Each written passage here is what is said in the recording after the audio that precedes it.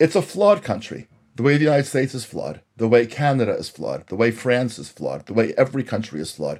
We have race issues, we have poverty issues, we have conflict issues. But if the goal of the country was to change the way that Jews lived in the world, not to be living on borrowed time, not to be living in a country wondering when the invitation to stay was going to run out, not to be living in somebody else's language, not to be hoping that the professions would be open to you, it's changed everything.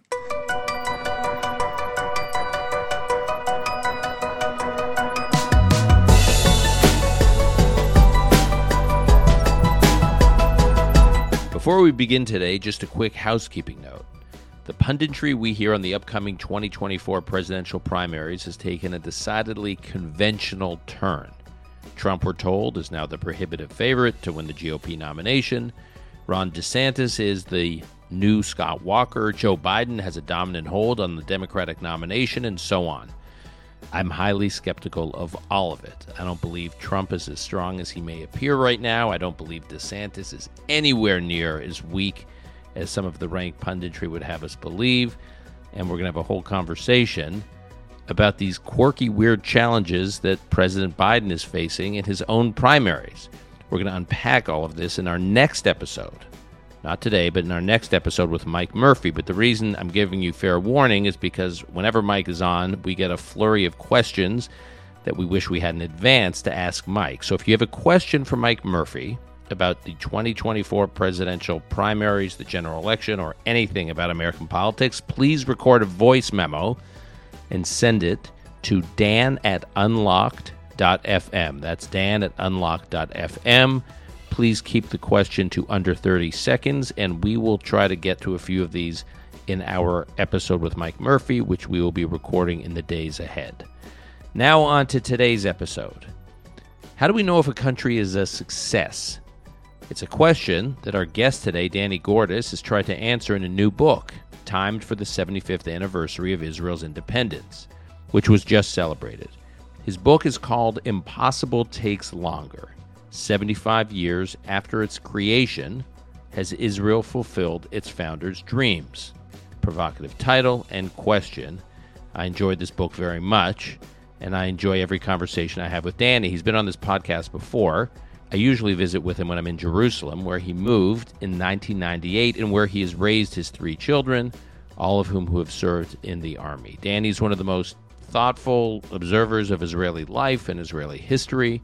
He's the Koret Distinguished Fellow at Shalem College, which is a liberal arts college in Israel that he co-founded.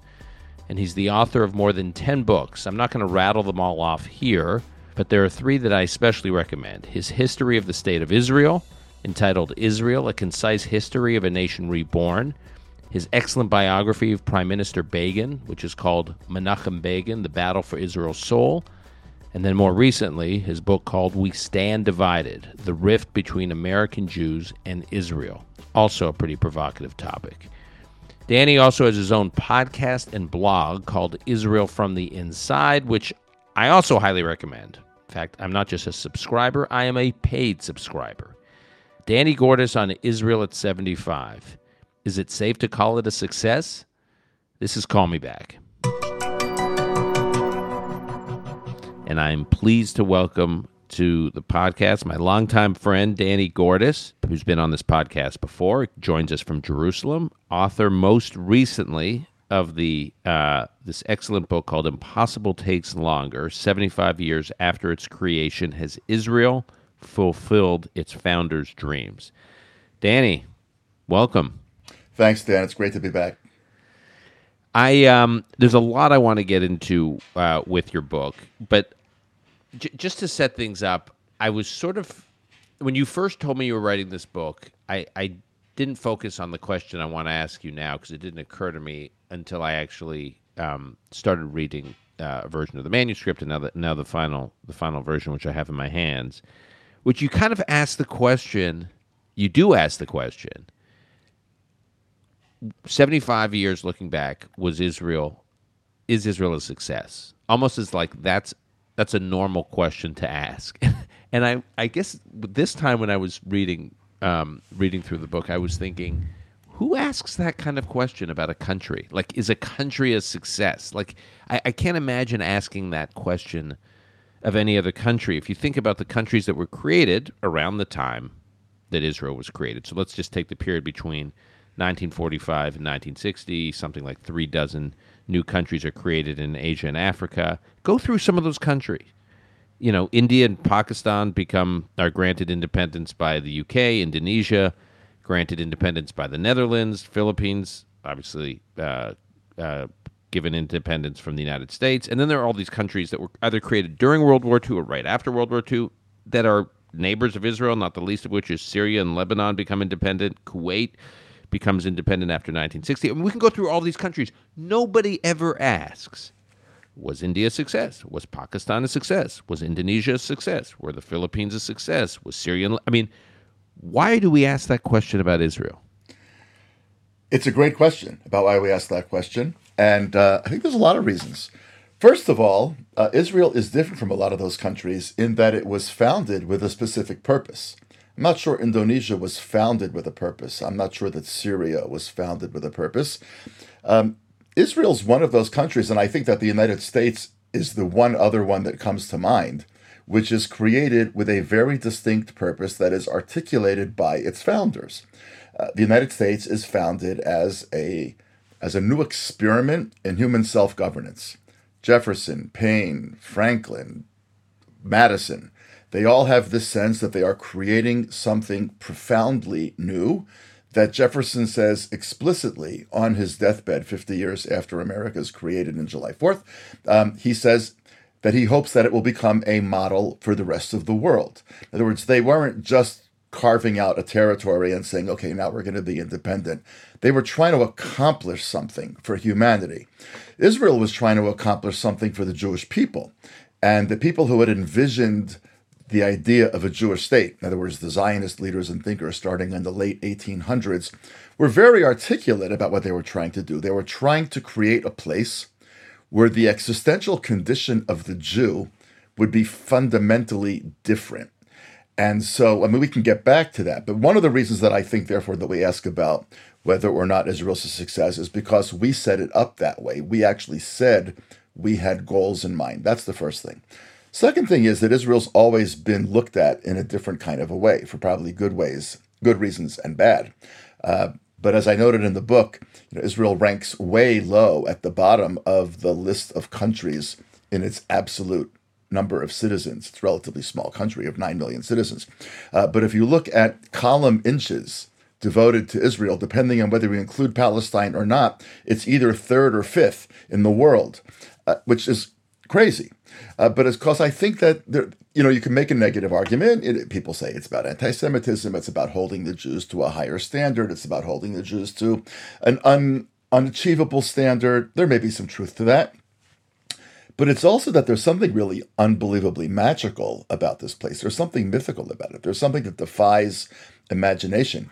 That Auschwitz stops doing what it does in January 1945, and by May 1948, there's a state. 19 years later, it's attacked by Syria, Egypt, and Jordan, and it triples its size in 6 days. In 1985, it has an annual inflation rate of 445%, and today it is a leading world economy. It's a backwards nowhere in the 1950s and the 1960s, and today it's got more companies listed on the Nasdaq than any country in the world other than America. In other words, it's an unbelievable story, which is part of the reason that people think about it that way. So there's a whole array of reasons. We set ourselves a purpose.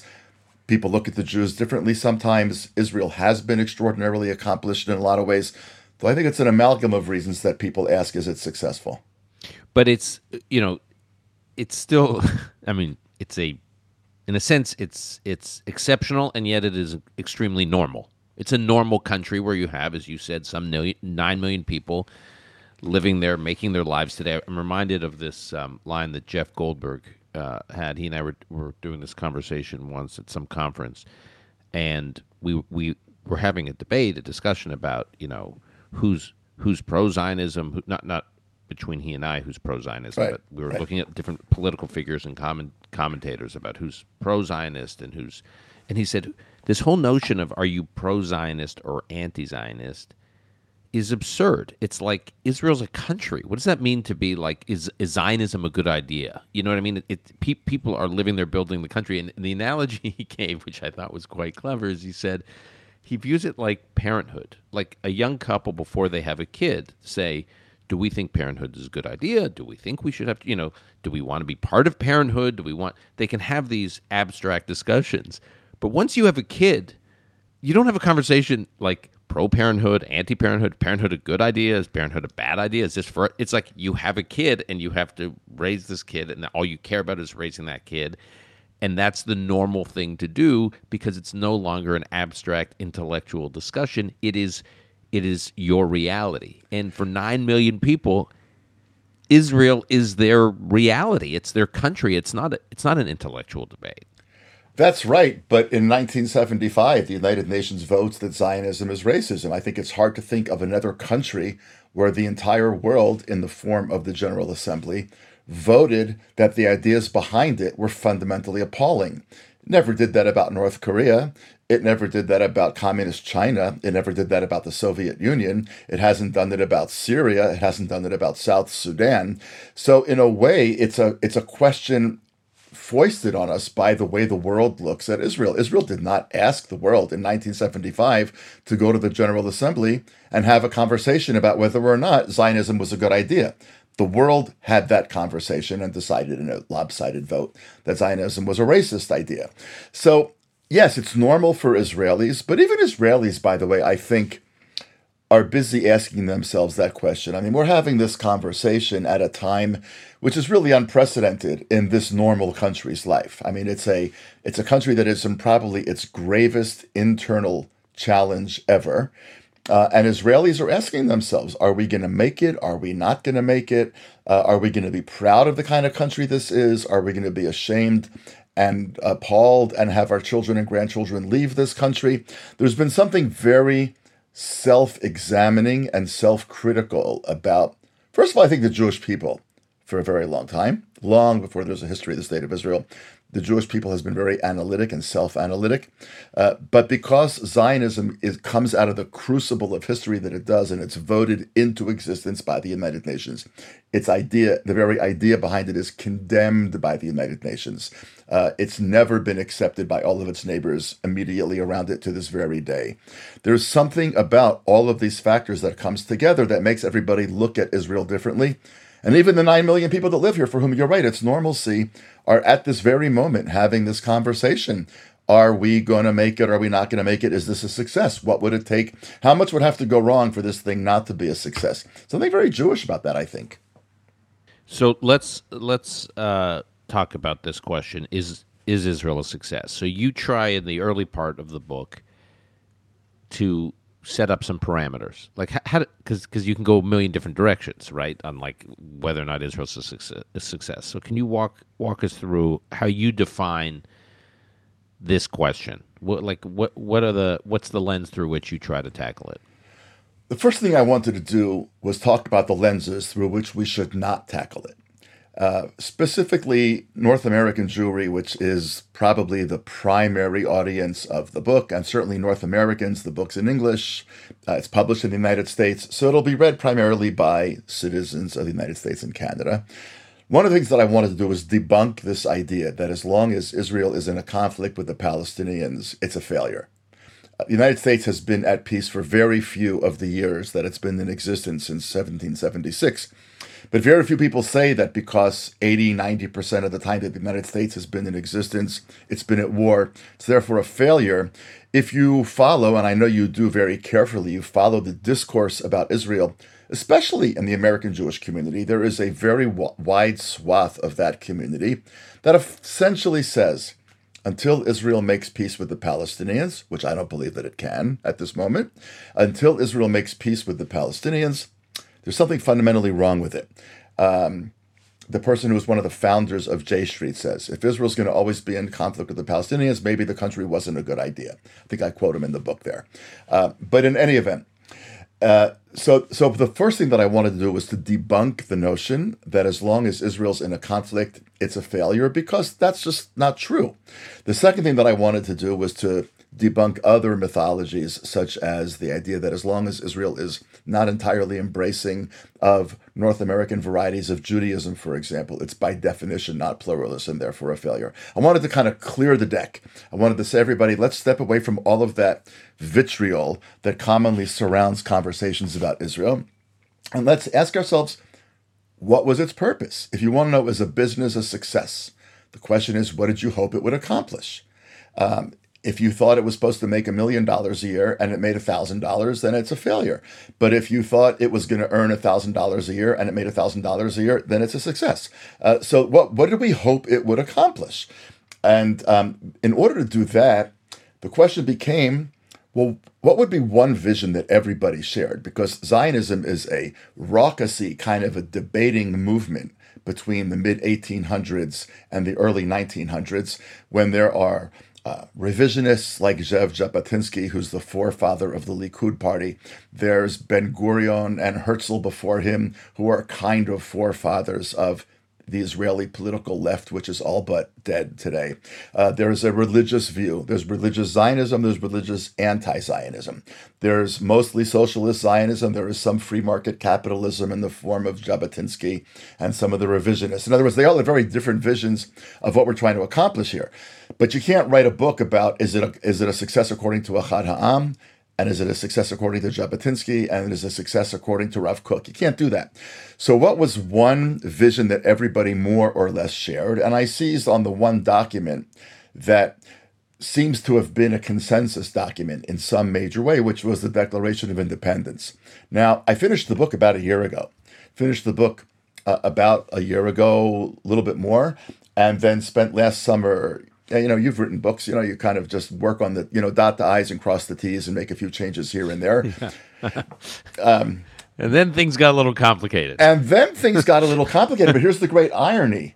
The Declaration of Independence has become the major symbol of the protest movement. They print out these gigantic copies of it that are kind of like 5 feet wide and 30 feet long, and they lay them on the ground in Tel Aviv. And all the young people are lining up with Sharpies. They want to add their signatures to the Declaration of Independence. So ironically, even though I picked the Declaration at a time when nobody had any idea that what we're facing now was going to be what we're facing, it actually, I think, ended up being a very fortuitous idea to use the Declaration. And so therefore, I actually look at the Declaration as the kind of the spine of the book and say, what's the vision of Israel that the Declaration had in mind? And to what extent have we achieved that? So that's the lens. So you go through the Declaration, analyze the Declaration quite a bit. There's a lot of great history in the book, a lot of which I didn't know about the earlier drafts of the Declaration to reflect the range of views that were expressing themselves in debates about what the Declaration should ultimately say. And I want to quote from your book here. Earlier drafts of the Declaration of Independence recounted a seemingly endless list of atrocities committed against the Jews through thousands of years of dispersion, much like in the American Declaration, with a list of grievances against the Crown. But Ben-Gurion chose to shorten the list, you write, focusing more on Jewish accomplishments in the Yishuv than on the wrongs of the past. Perhaps he felt that, so soon after the Holocaust, there was little point in enumerating the centuries of hatred. Mere mention of the Holocaust was a reminder that the genocide was a culmination of all the hatred that had preceded it. And given all the doubt in the international community as to whether the Yishuv could survive the Arab onslaught that was sure to follow, Ben-Gurion wanted the Declaration to focus attention not on the Jews' almost emblematic weakness in status as victims, but on the readiness for statehood. Now, every time I travel with non-Jews to Israel who are visiting there for the first time, so many of them assume that the Holocaust and the atrocities that the Jews experienced before the founding of the state was the, if not the one, the primary reason there is a state. And you're saying here Ben-Gurion didn't want to focus on that. He wanted to focus on, we're going to make it. We can make it. Look at what we did before the founding of the state. Look, that emphasis, or that analysis of that emphasis, was a completely fresh insight for me. There are a bunch of reasons that Ben-Gurion, first of all, doesn't want to include the long list. First of all, why did the long list first make it in?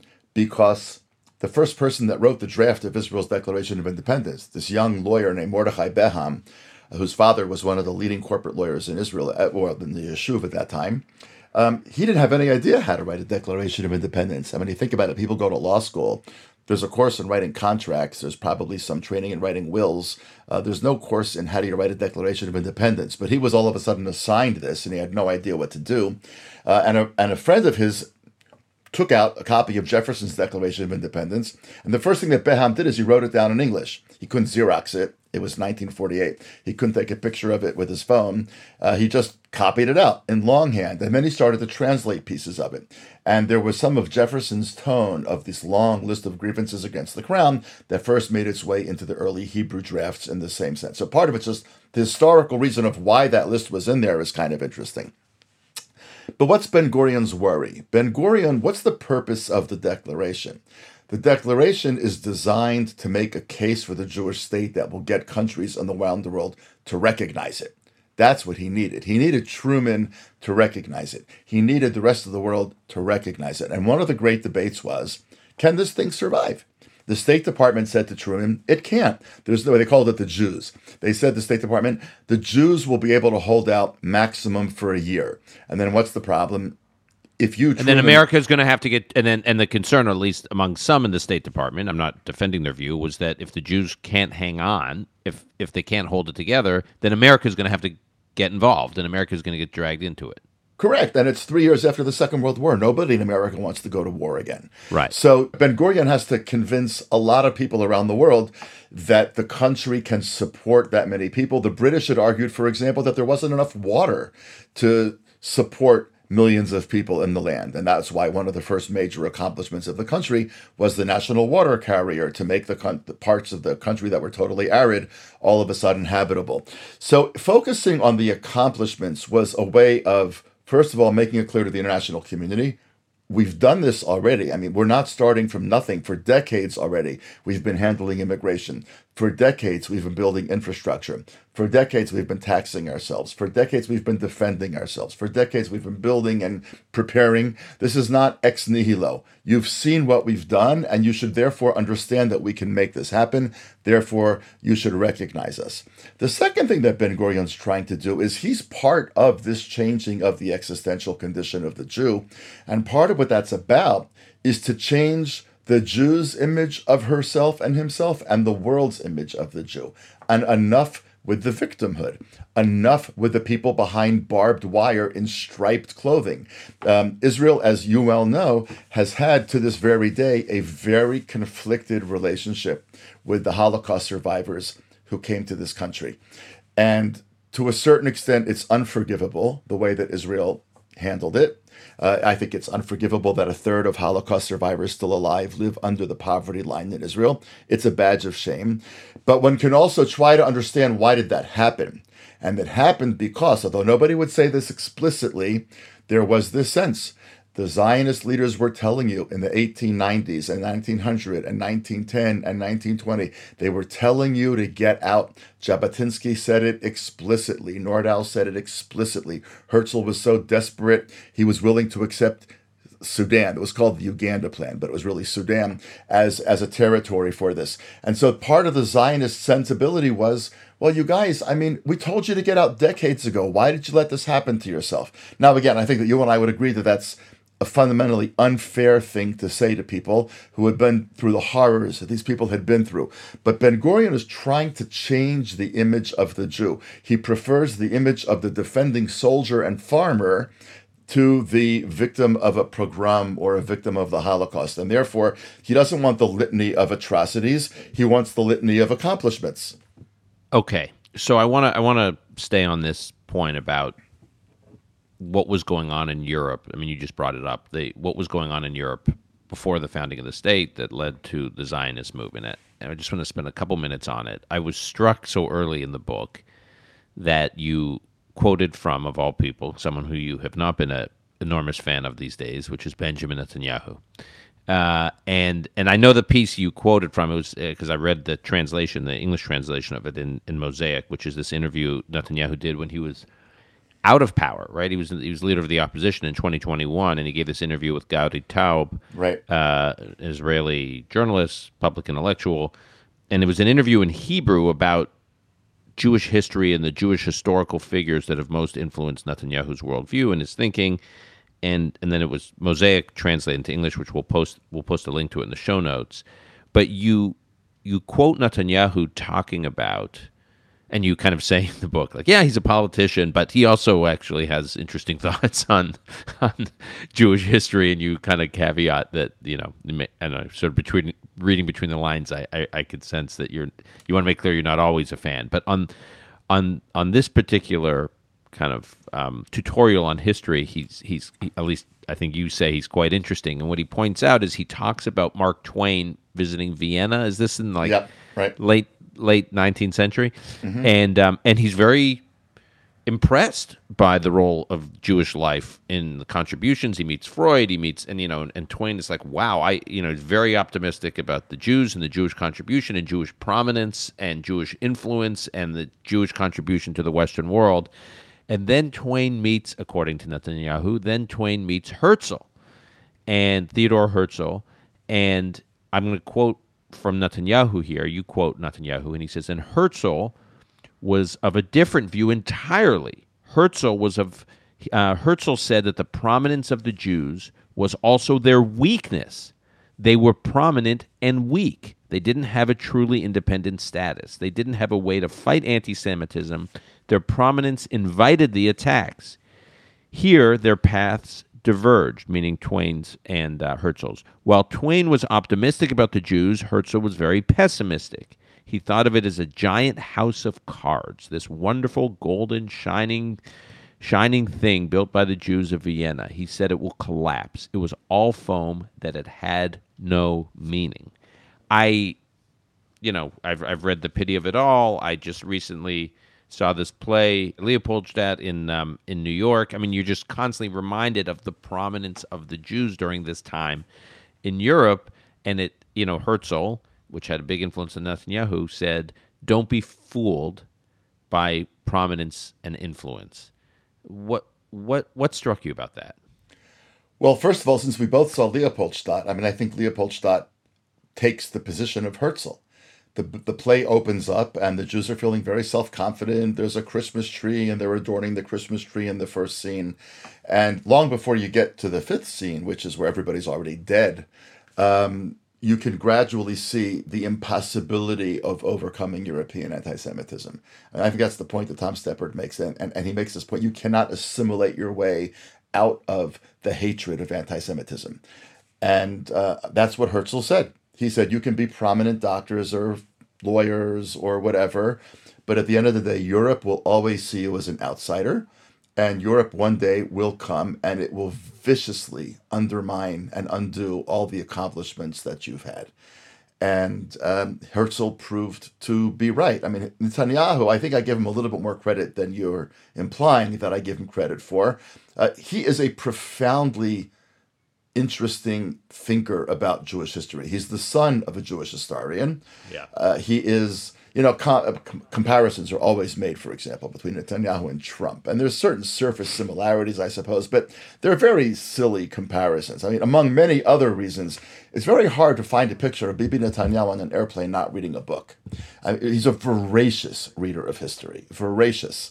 I mean, he reads, according to Ron Dermer, he says that Netanyahu has no hobbies. I mean, it's politics, which is his profession, and then reading. All he does is read. He says he reads at least one nonfiction book a week. Yeah, it's like 50 books a year, right? I mean, it's a ton of reading. He's deeply knowledgeable, and his father was a very, very cutting-edge, controversial, but cutting-edge Jewish historian. So I find Bibi on that stuff very interesting. And what Bibi says, I don't think he's actually quoting anybody there, that the Jews had lost kind of their radar for danger. They had been so allured by their success in Europe that many of them deluded themselves into thinking, finally, we've come home. Germany will be our home. France will be our home. Not Eastern Europe yet, but Western Europe will be our home. But of course, even that proved not to be true. Germany, we don't have to say much about. France, there's Vichy France. In other words, I think at the end of the day, in this debate between Herzl and Twain, which was not a direct debate, but an implicit debate, or I think that Bibi is quite right, that Herzl proved to be correct, that Europe was unsustainable. And in that regard, that's why Zionism emerges not as a result of the Holocaust. And by the time the Holocaust comes around, Zionism is in high gear. The Yishuv, which you pointed to before, has already built. It's built trade unions, and it's built healthcare systems, and it's built school systems, and it's a fully democratic operating governmental system under the British, and it's built the beginnings of what will become the Israel Defense Forces. By 1942, by 1939, whatever date you want to pick, the Jews in Palestine have built a state in waiting. They start doing that in 1890, even before Herzl a little bit, but in Herzl writes the book, The Jewish State, in 1896. The first Zionist Congress is in 1897. Don't forget, in 1917 already, just 30 years after that, the Balfour Declaration, the British say, His Majesty's government views with favor the establishment in Palestine of a national home for the Jewish people. That's 1917. That's 20 years at least before Hitler comes to power or does anything remotely similar to the Holocaust. So it's a misperception to say that the Holocaust was the impetus for the state of Israel. It's also, by the way, not only a misperception, it's gravely dangerous for Israel because the response of the Arab world has long been, yes, a terrible thing happened to the Jews in Europe, but why do we have to pay for that? In other words, because Hitler exterminated the Jews of Europe, the Palestinians had to lose their land. And that would be a fair question if that was what had happened. But that was not what had happened. The Jews had been coming for decades before, and they had been buying land. The first time the Jews captured any land in war was in 1948, when 5 Arab nations attacked. Until then, every square inch of land that the Jews had in Palestine, they'd purchased. And it was important to understand that the Jews were coming to Palestine having nothing to do with the Holocaust, but having everything to do with centuries of European anti-Semitism and the instinct that many Zionist leaders had, which was, this cannot survive. This has got to go south. We have to get out now. Long before Hitler, but long after European anti-Semitism was part of the DNA of Christian Europe. Okay, so I want to fast forward. By the way, parenthetically, we don't need to get into this now. I think about this. You and I were talking before we started recording. I mean, I think a lot about, on the one hand, there's a sense of enormous Jewish influence in American life, and yet this incredible sense of fragility, despite all the influence. And the difference is, today there's a state of Israel.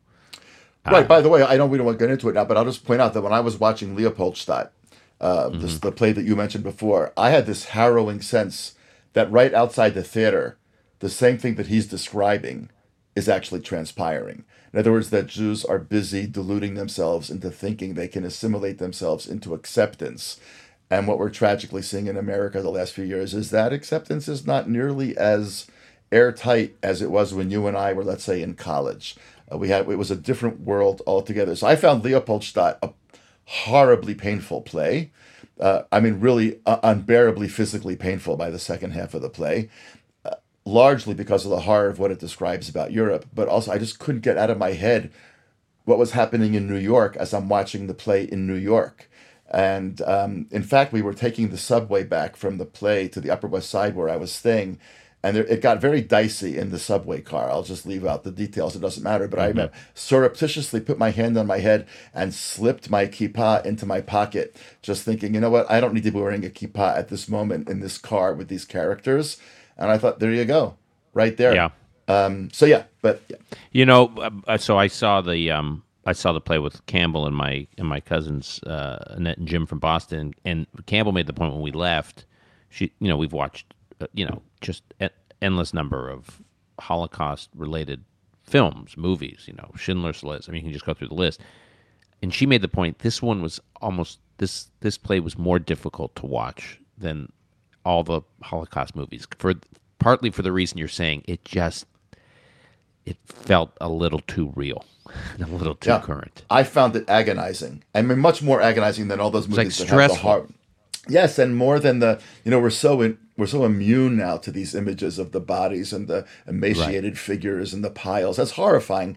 But there was something about this that was so accessible because they looked like us.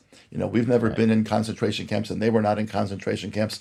But they were living a life of delusion. And it was the perpetuation of the delusion that pained me beyond description watching the play.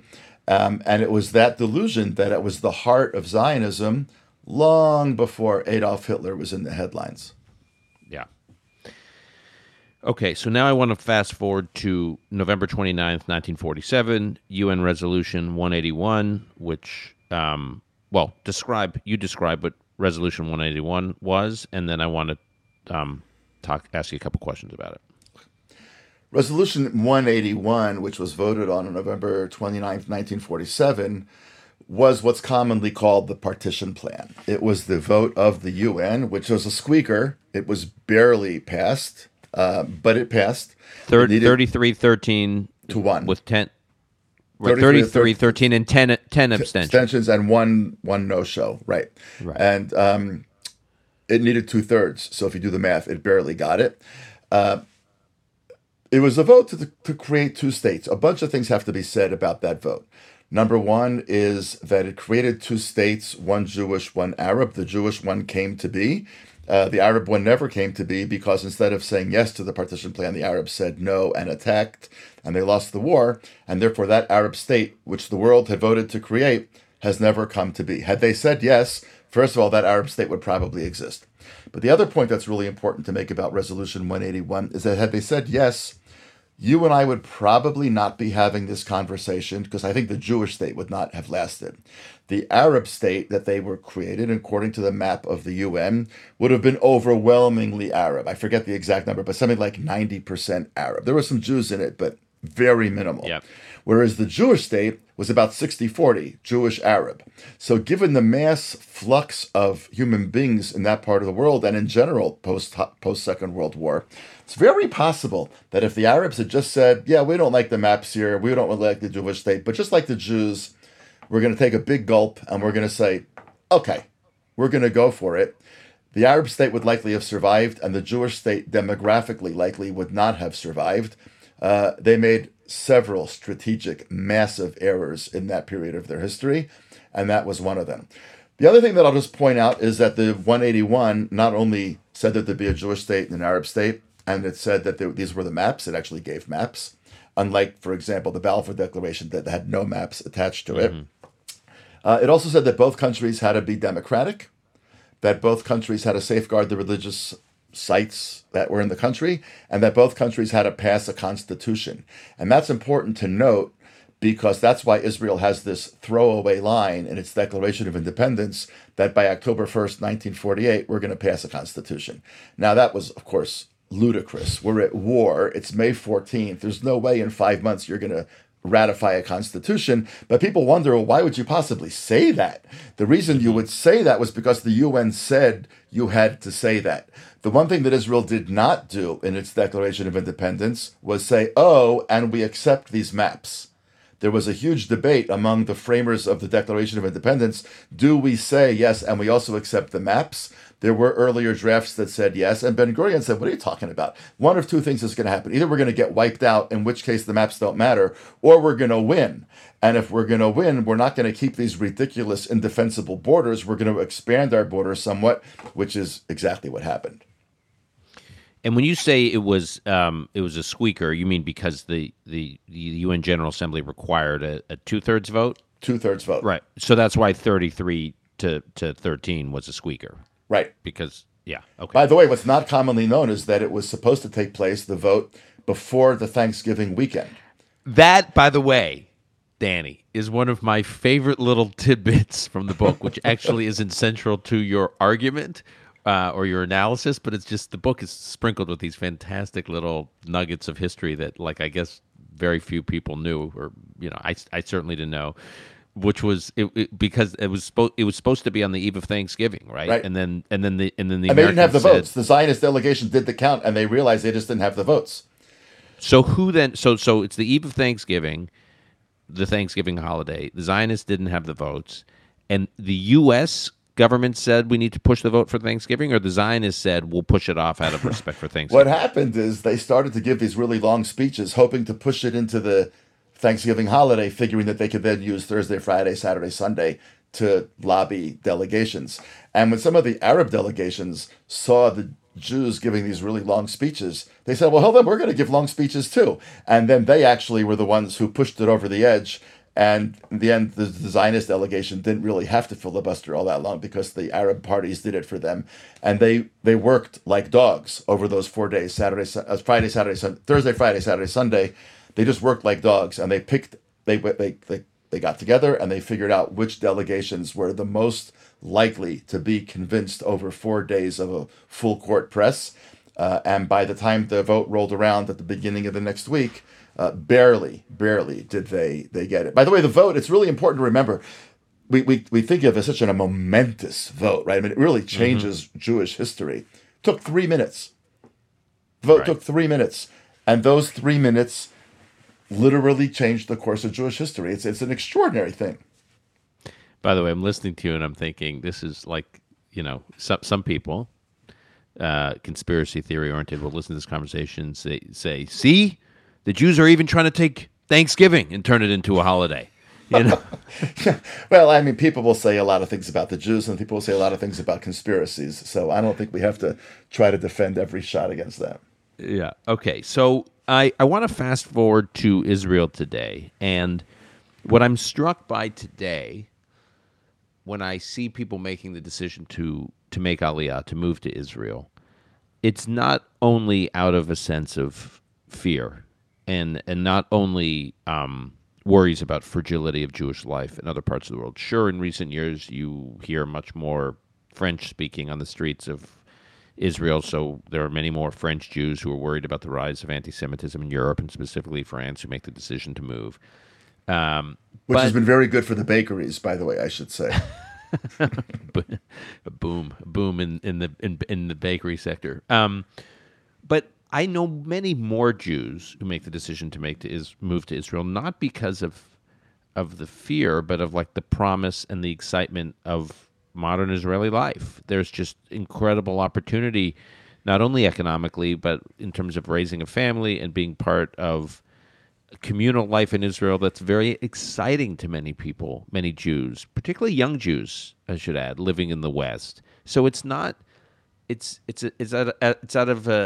attracted to it. It's exciting. There's promise to it. It's not only a sense of peril with regard to the lives they're leading in the West.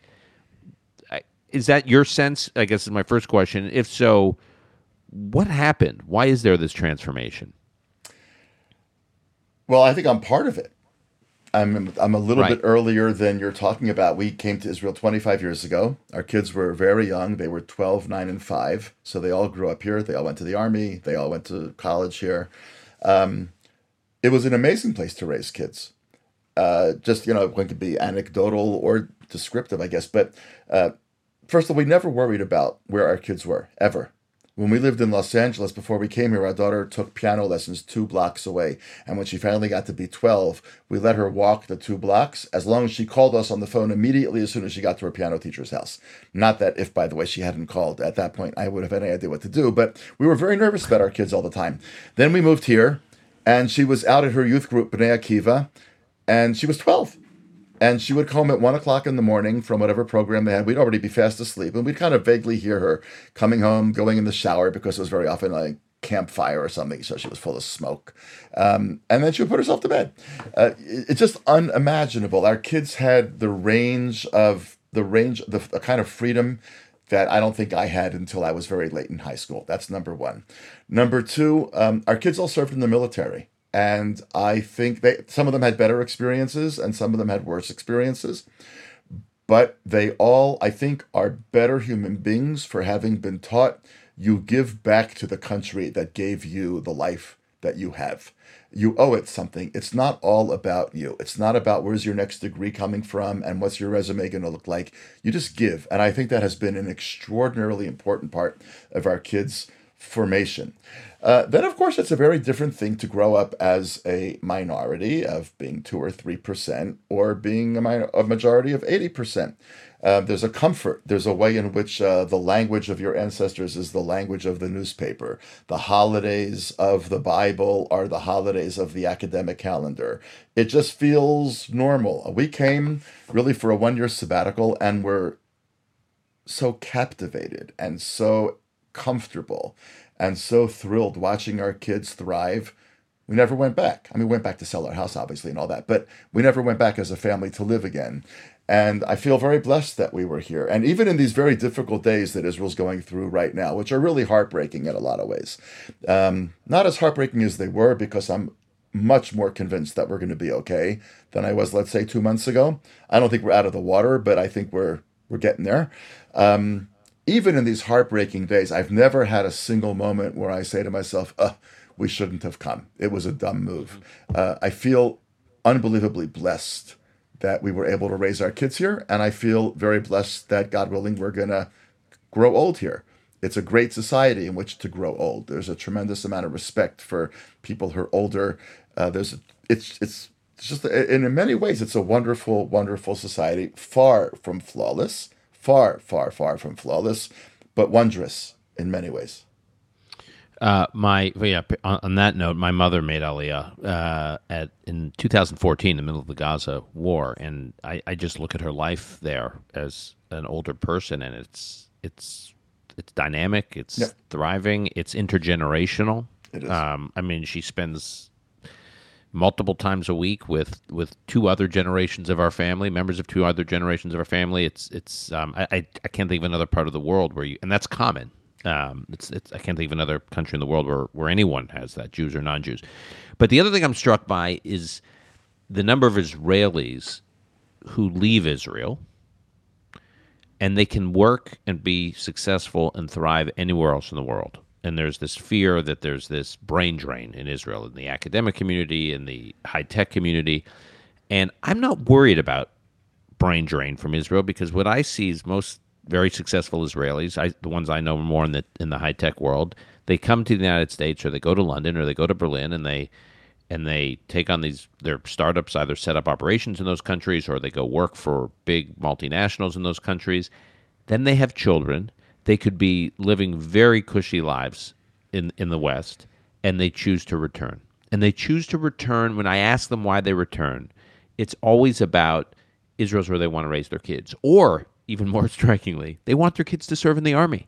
So I think to myself, some of these people have made enormous amounts of money and are like the elite of the elite of the elite in Tel Aviv, who moved to the U.S. and are the elite of the elite of the elite in Silicon Valley or New York. And I can't think of any of their peers in New York, American peers in New York or Silicon Valley, who would say, I'm going to pick up and uproot my family so my children can serve in the army.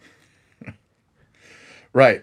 I mean, that's just an unthinkable thing. But of course, here, I mean, obviously, there's large swaths of Israeli society that don't serve in the army. The Arabs don't serve in the army. The ultra-Orthodox don't serve in the army.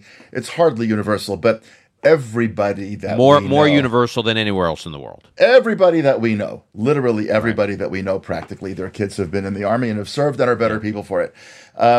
One of the things that I see, some of them come back. You're right. Not all of them do. There's about 1 million Israelis living outside of the country now, the vast majority of them in America.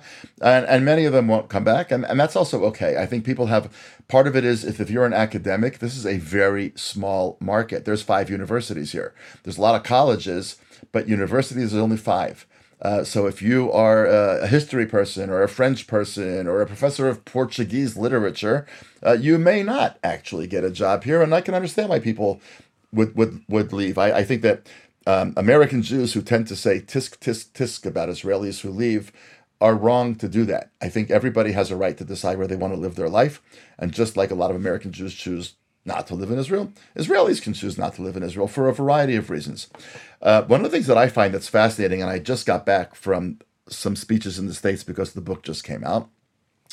Whenever you give a talk to a group in America, the Israelis, the ones who have been in America now for 30 years, come up to you immediately after the talk and they tell you which battles they were in.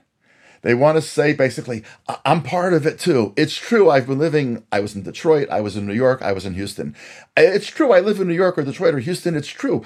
Or Toronto in one case. But I was part of this. I was part of that. There's something about it that is so compelling that they have to actually justify to themselves that they have taken the steps that they don't need to justify it to me, but there's an allure here. There's a real allure.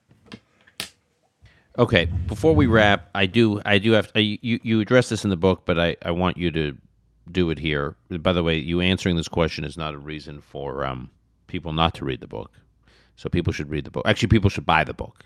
We whether or not you read the book.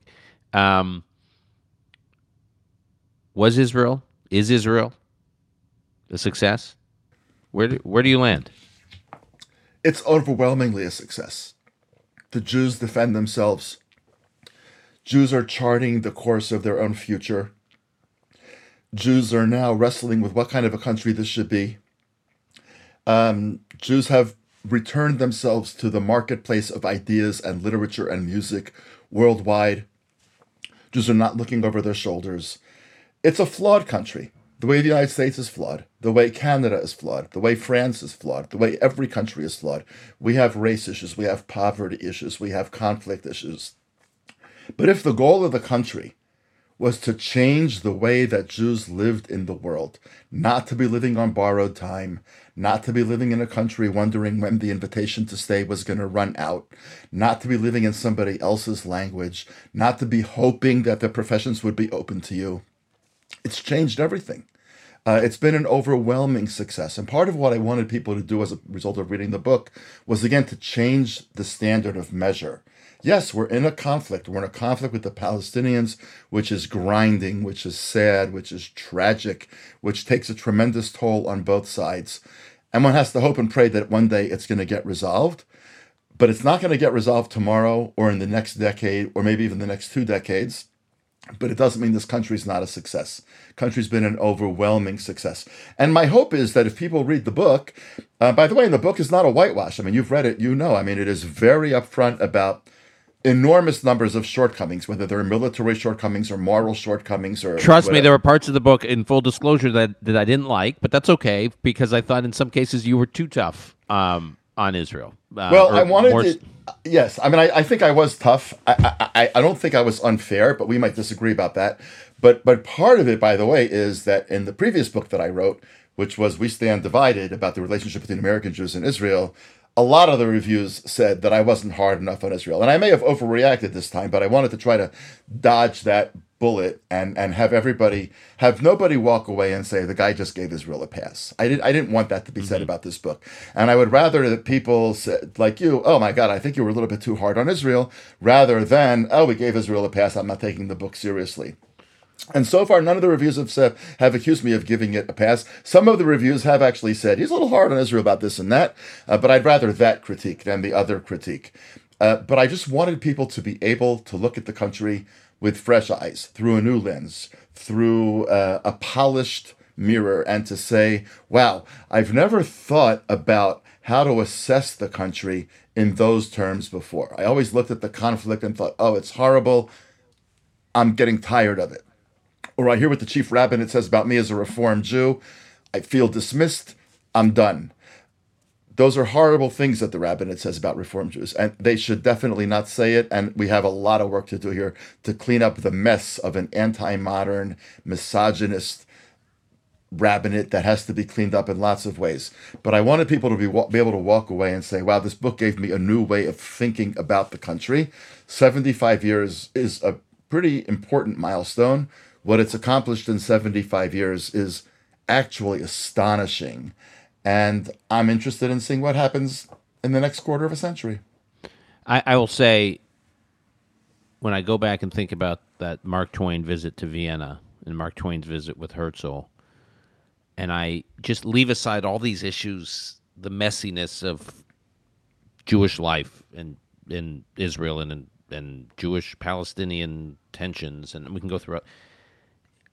Just on the metric of countries, coming back to my earlier question about other countries that have been created over the last 100 years, it's unbelievable, the geopolitical and the economic accomplishments. That Israel today is not a charity case for the United States government. It's an indispensable ally, literally an indispensable ally. Like if you actually list all the countries in the world that are the most important allies to the United States today and will be in the next 50 years, Israel is certainly on the list of the top 5, and I could make the argument like the top 2, basically Israel and the UK. I mean, I don't want to. We can get into the analysis of why that is, but it is Israel. No one's doing a favor for Israel anymore. Right. I mean, it's like the world needs Israel. You can't say that about many of these other countries that were created. Right. The world needs Israel, and the Jews need Israel, and they both have it. And I think that's worth celebrating at 75, even with all of the things that we wish were better and different. Yeah. I agree. Danny, thanks for doing this. Impossible takes longer. 75 years after its creation, has Israel fulfilled its founders' dreams? We will post the book in the show notes. We have a lot of book buyers that listen to this podcast, so hopefully you get a spike here. We'll call it the Senor surge in book sales from your having this conversation. Thanks for doing it, and I hope to see you soon. Thanks for having me.